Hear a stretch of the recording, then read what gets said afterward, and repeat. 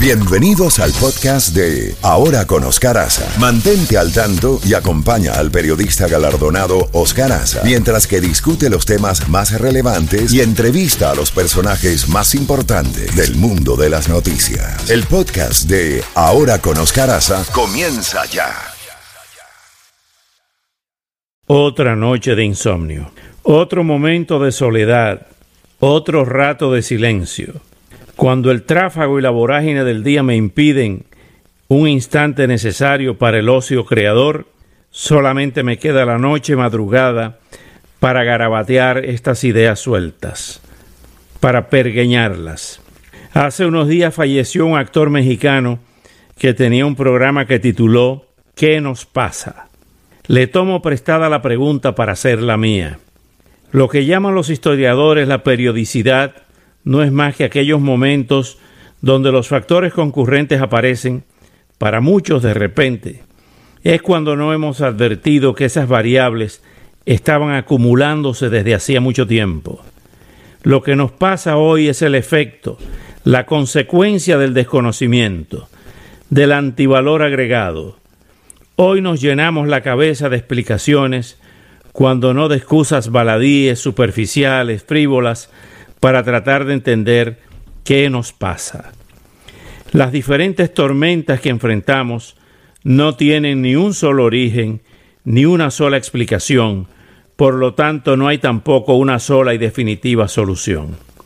Esta erupción de los volcanes racial, social, político, económico y cultural se dan en un momento en que desaparecieron los líderes a nivel mundial que conocíamos, quienes enfrentaban de manera idónea, creativa, las peores crisis. Eran además los árbitros necesarios que orientaban a sus pueblos, los timoneles que evitaban los naufragios de sus repúblicas. En el caso de los Estados Unidos, de nuestro país de adopción, gran parte de lo que nos pasa es la ausencia de esos gigantescos líderes, de esos faros luminosos que nos guiaron hasta puertos seguros.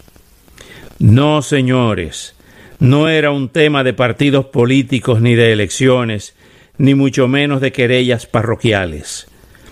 Los Roosevelt, los Reagan, los Moynihan, los Kissinger, los Hamilton y los Bakers, para solo mencionar a unos pocos, tenían conciencia clara de que representaban a un sistema más que a gobiernos transitorios. Hoy nuestros jóvenes prefieren otras opciones.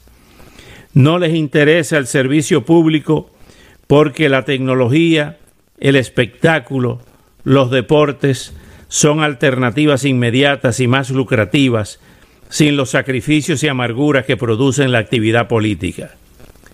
Más grave que los disturbios, las desigualdades y las injusticias de un sistema jurídico cuestionado es la falta de fe en nuestros valores, en la duda prevaleciente hoy de la excepcionalidad estadounidense.